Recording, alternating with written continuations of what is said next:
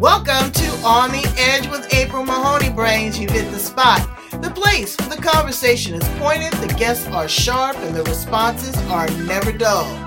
Put your thinking caps on, because the conversation starts now.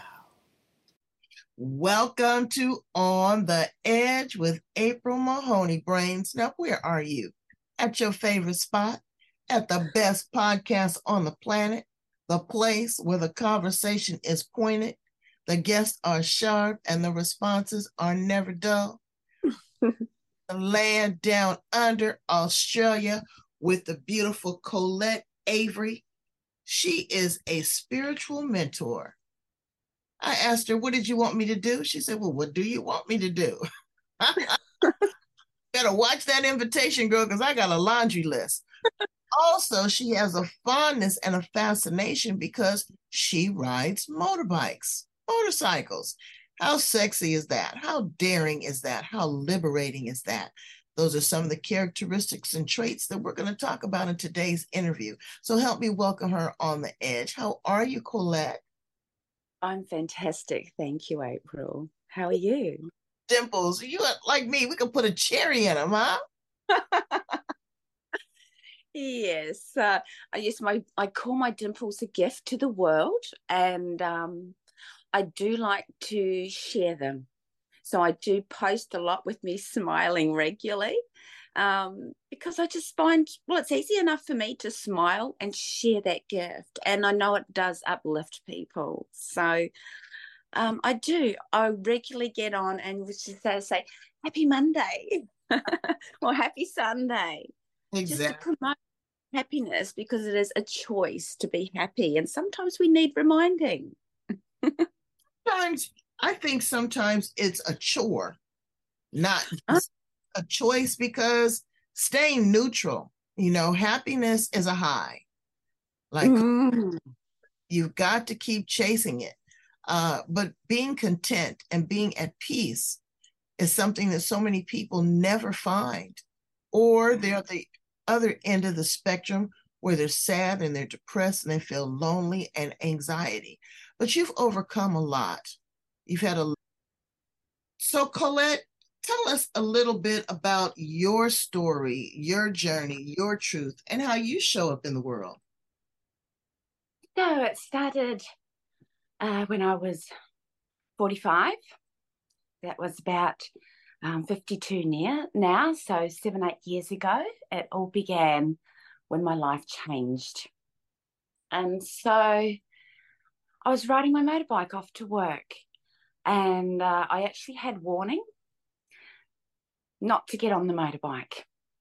I did have a sign to tell me not to get on, and I ignored that sign. So even now, my gut mind and my gut intuition plays a big role in my life. I actually probably use my gut mind first now than this.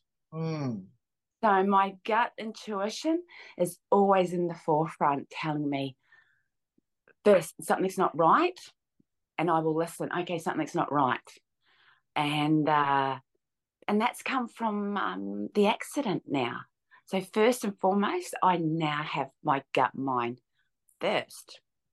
So what happened? Do you mind sharing? Of course. So I had a truck part on a crest of the road. So there was no one else involved, just me and this part. And I didn't have any time to respond to reacting to it. So I basically hit it.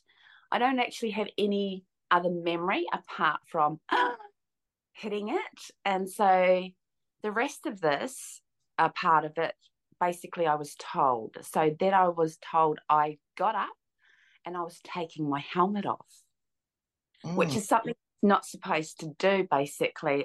When you've had an accident, basically you should still keep it on for head and neck injuries. But apparently I was taking my helmet off, and I've ended up in an ambulance. And on the way to the ambulance, I do remember the husband's number.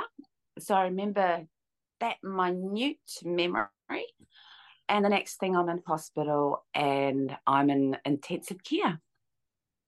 And My brain's not right at this stage because I can remember going off at my ex-husband, and I'm telling him, I'm swearing at him basically to go away.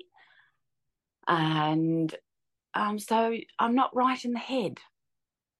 And this also is goes on for 4 or 5 days until on this fourth, fifth day, I'm awake and I crash because I've been bleeding internally for 4 or 5 days. So I'm bleeding to death for 4 or 5 days, basically, and no one's aware. And yeah, I know I'm in hospital and no one knows that I'm bleeding to death. Wow.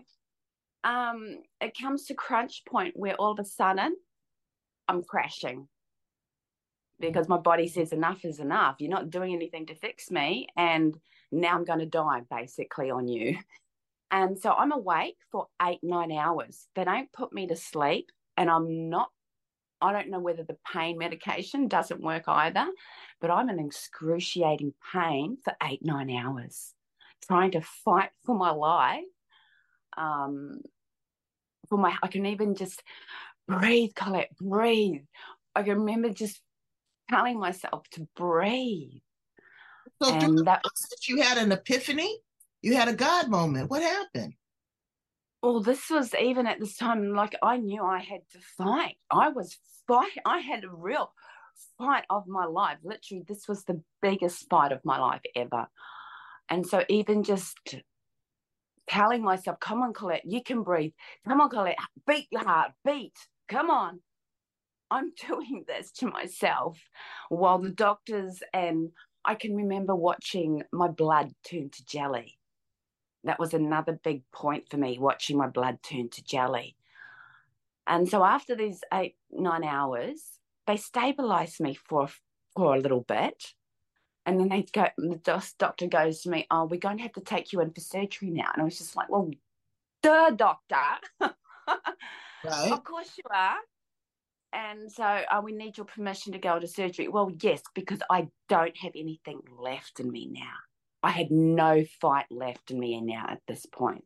I said, doctor, well, you're going to have to do what you're going to have to do, doctor, because I've got no fight left in me now. So you're struggling to survive, to live. Yes. Yes. And how did your spirituality get awakened? Well, it wasn't awakened. Well, it was already semi-awakened at this point from my life, from what I'd done. You didn't listen to your intuition. And Brains, let me tell you something. When your intuition is God's whisper, It is. Think something. Yes. And absolutely, I said, well, you know what? Let me stop. Let me do this. I learned to do that a long time ago. It may not be what you want. May not understand why. And everybody's not going to chime in on it. Sometimes they think, oh, I was just hallucinating, or I had this thought in my head. But you feel it in your head, in your heart. You can taste it in your tongue. You can feel it on the palm of your hands. When spirit is talking to you, it's undeniable. So I would suggest that you take hold. If it says don't do something, stop, rethink, pause. If nothing else, just pause and think about it a little bit longer. Take a breath. Instead of struggling for that breath like Paulette had to do, try to take it from the beginning. Okay, so you get the spiritual awakening, and then what happens? Well, basically, so I'm put on life support after my 16, 17-hour operation. And then I'm recovering, actually, because I wake up and I'm alone and I'm in pain again. So that wasn't nice as well, waking up alone and in pain, excruciating pain. I've got a tube down my throat, so I can't speak, I can't talk either. And so I'm really not with it for the next few days either. But anyhow, I start to listen to Solfeggio Hertz, DNA 528 Healing Hertz. And no one else tells me this, and I don't tell anyone this, but I start listening to this. And then 10 days later, I'm out of hospital Mm. after nearly dying. So 10 days. So from my motorbike crash, I had three fractured vertebrae. I lost my kidney. So my kidney had disintegrated inside of me and congealed to other parts inside me. So they actually had nicked my aorta. Mm. Mm. Yeah. So they made a bit of a botched me up a little bit. My lung had also collapsed. Mm. Now, were you on let me ask you, because I just was watching this Netflix movie called Painkiller. I don't know if you've seen it. No, I haven't. It is about big pharma and pain medications.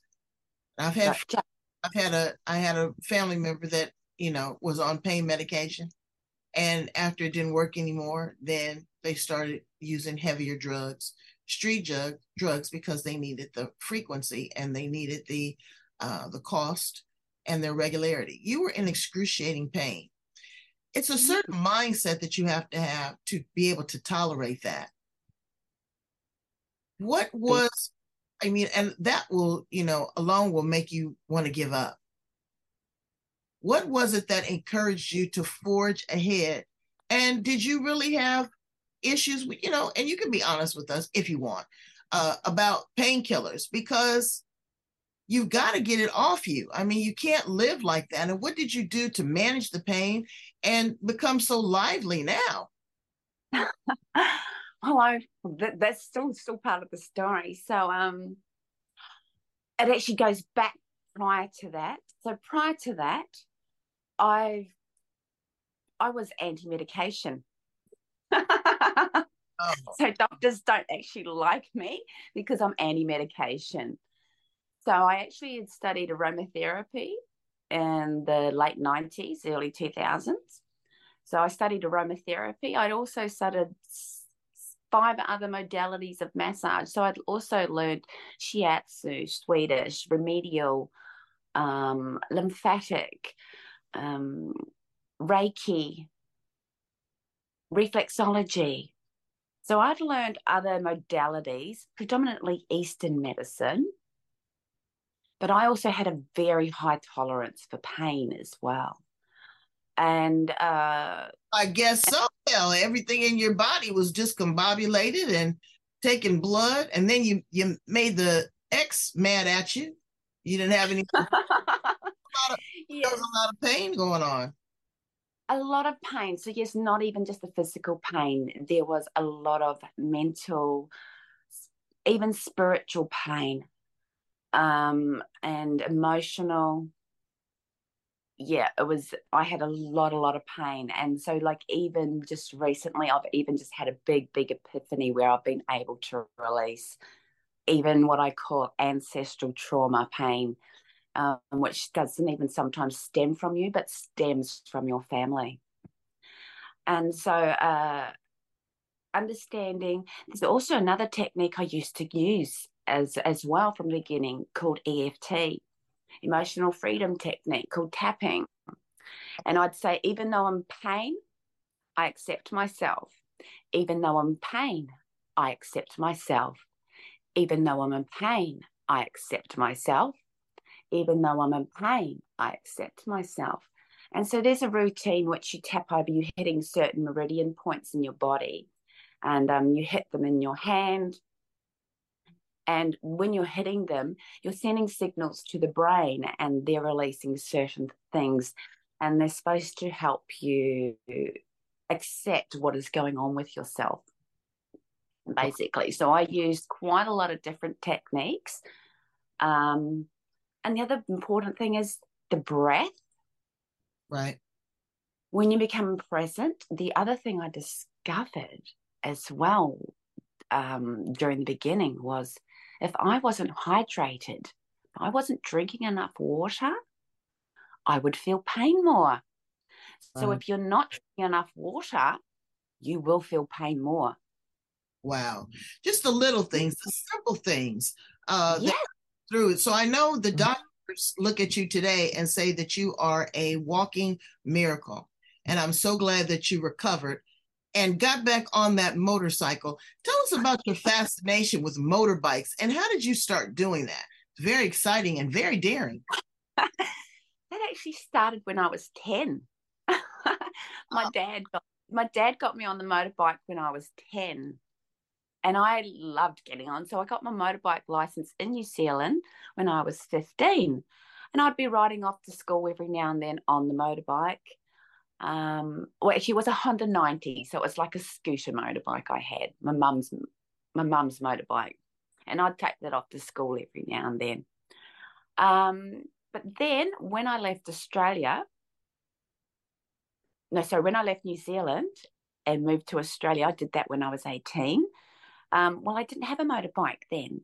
I also, so, and then the husband I had, he didn't want me riding motorbikes either. So I didn't ride motorbikes for quite a long period of time. And it came a time when my two daughters, they wanted to start driving the car. So I had to start teaching them how to drive. And it was around this time when I'm 40. So I hit the 40s and it was just like, I want to get back on the motorbike. I want to get back on the bike. So I learned, take my test and get back on the motorbike over here. And I buy this little small Honda 125. And that's the crash. That's when I had the crash 4 years later on the bike. And also from this point, the surgeons also made me promise to never get back on the bike. And I can remember saying, "You're serious about this?" And they're going, "Yes, we are. And you're not to play any contact sports either." So when they said this, it was just like, well, okay, then I promise not to get back on the bike. And I was that broken, really. It wasn't my first priority to get back on the bike. But as time was progressing, I was very, very sad after the accident because I also lost my brother 9 months after the accident. And so you had a whole that lot going on. You were trying to recover, extracting something from your life that absolutely brought you joy, yeah, losing your brother. And you said, you know what? I'm not going to let this destroy me. I'm going to no. glorify me and raise me up. And you became a spiritual life coach. What do people have to expect, Collette, when they work with you? What are you going to pour into them and what is going to eventually exude out? Wow, when I deal with clients and people I work with, I go very, very deep, very deep. And because I get messages as because my brother passed and he's what I call he's part of my soul family. So I get very strong messages from my spiritual family. And I became a bit of a psychic medium after he passed. Actually, my gift really started opening up then. And so when people work with me, we'll sit down and we'll talk. We'll allow them to talk basically about themselves for a certain period of time.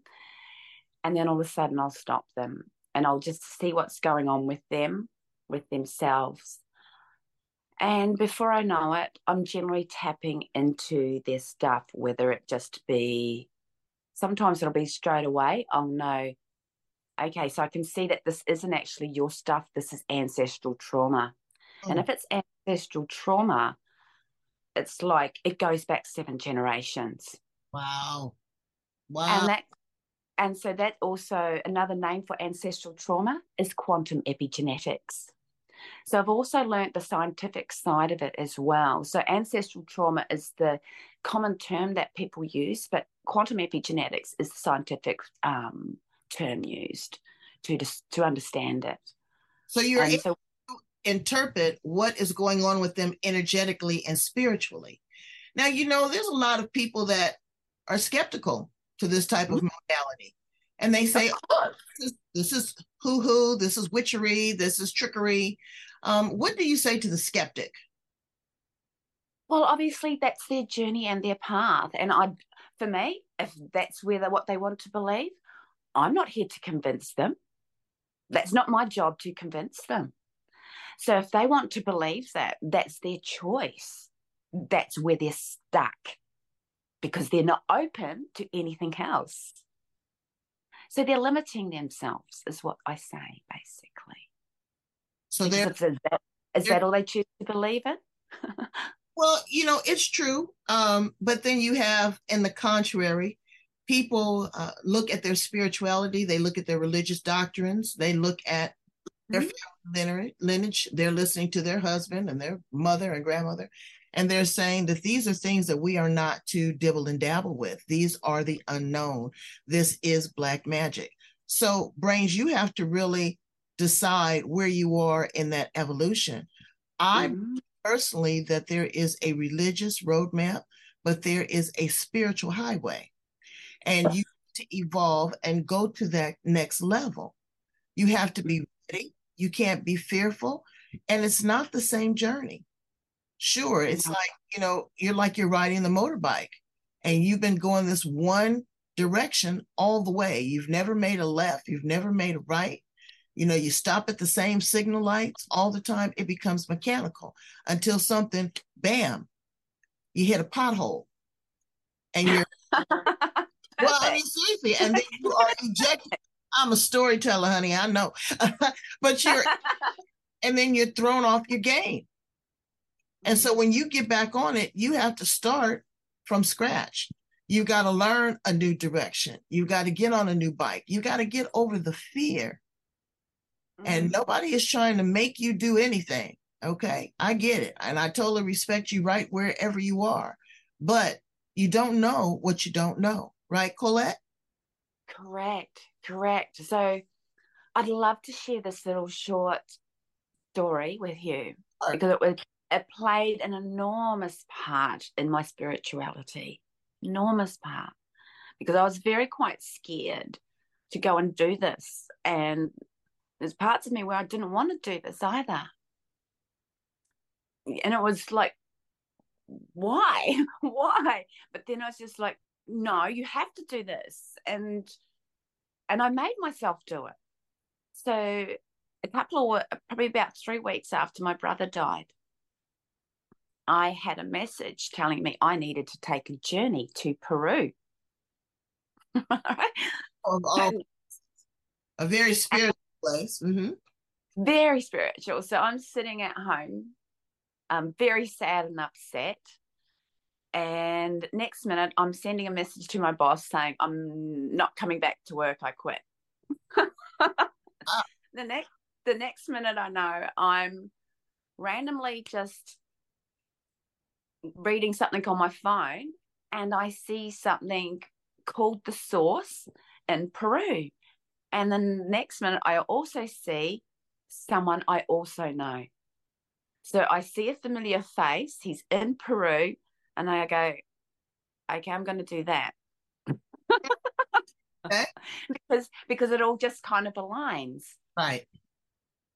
And so before I know it, and so I can remember getting the travel agent to also make all the arrangements. I go, yes, I want to go here. I'm going here and I'm going here. Please just organize it all.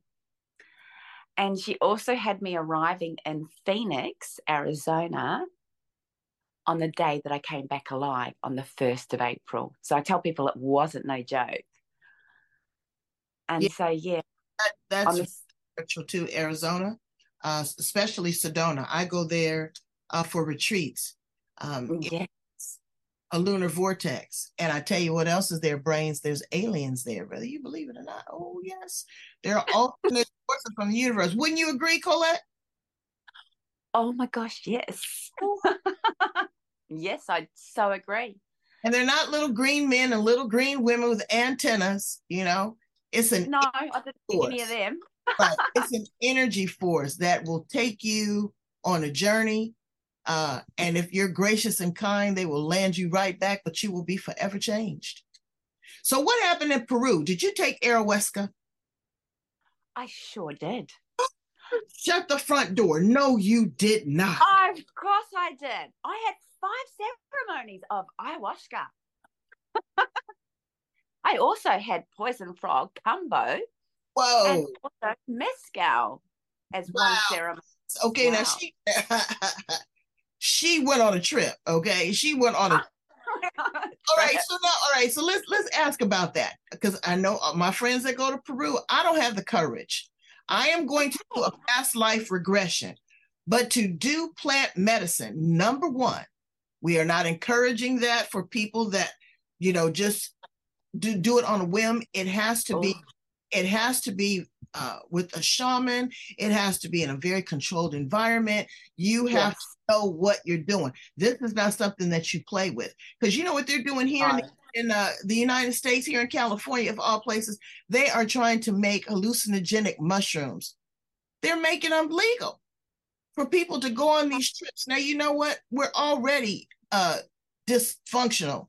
And then you're going to and take psychedelic and get on your motorcycle. That's not what you do.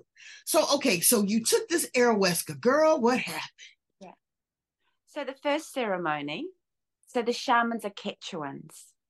Mm, So there's so yeah, we go inside the temple and I have an amazing experience the first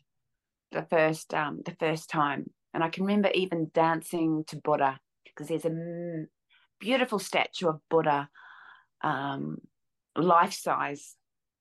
And I can remember during the ceremony him asking me to dance for him. So I danced for Buddha and it was beautiful. But there's lots of other crystals and the temple is just so beautiful. And you also look up and you could see the moon as well.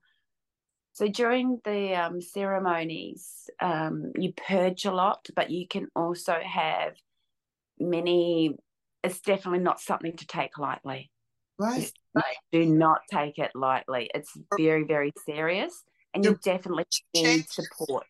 Yeah, I mean your blood pressure changes, your whole mental capacity, where you're thinking. You're not thinking that you're in some little temple there in Peru. You are thinking that you are maybe 2 years old, maybe back in the womb, maybe futuristic. You're hearing messages, you're hearing signs, you're seeing symbols, these things, and you want to be with someone that's going to, number one, help you record and document this because you're hallucinating, or what we feel is hallucinating. People say is you're really coming alive. And Mm. it's a lot to contain with. But then the realization when you come back on the other side, did I really experience this? What was said? What do I feel? How do I interpret this? How do I incorporate this in my life? How do I go to sleep and not be afraid? Again, and then trust to do it more than once. You are a brave woman. You really are. So this heightened your awareness. This heightened your ability and your spiritual connection with source, that now you're able to receive these downloads and be able to interpret them and to be able to help others. Am I correct? Correct, April. I feel like I went on the trip with you. So There's still a lot of actually, nut brains, but I'm not going to tell you everything, okay? I'm going to tell you everything, but I've lived. Oh, yes, I've lived. And so that's very important. So now you are in this place. Please tell my brains how to get in contact with you, how to work with you, so that they can go on their own experience. Maybe not as far as Peru, maybe not getting on a motorcycle, maybe just as simple as trying to get over some trauma of sexual abuse, get over some trauma of a bad relationship, get over some epigenetics, something that has been passed down 2 or 3 generations. How do they get in contact with you, Collette, and how can they work with you to explore that? well, actually, my website's being worked on currently, so I don't have my website up working at the moment. But you can contact me. I'm on Facebook and Instagram, Collette Avery, and Collette Avery 71 on Instagram. I also have my email, which is Collette Avery, lowercase 71 at hotmail.com. You can contact me there and I'll respond to you. Well, I want them to go on a journey with you of exploration, of understanding, of gratitude, to be thankful to be alive, to be thankful to be in your right mind, to be thankful to have choices and options, and also be thankful to have great spiritual guides like Collette that have been on these extrasential journeys, but have come back safe and alive and help you and hold your hand through the process. It's so important that you have someone to hold your hand. You're not alone. You don't have to be alone. If it's not Collette, it's someone else, but be willing to explore, be willing to take a chance. That's what life is. Every day we get up, we step outside the door, we're taking a chance. You can't take things for granted. Thank you so much, Collette, for being here on the edge with me. You are an amazing soul with an incredible story. Brains, I need you to go in, love, like, share, and subscribe. Again, I need you to love, like, here's it right here in your face. You see that right there? Right there? Love, like, share, and subscribe here on the edge, and tell a friend. All right? We love you. Thank you so much, Collette. You are the best. Thank you, April. Thank you. Bye, Brains.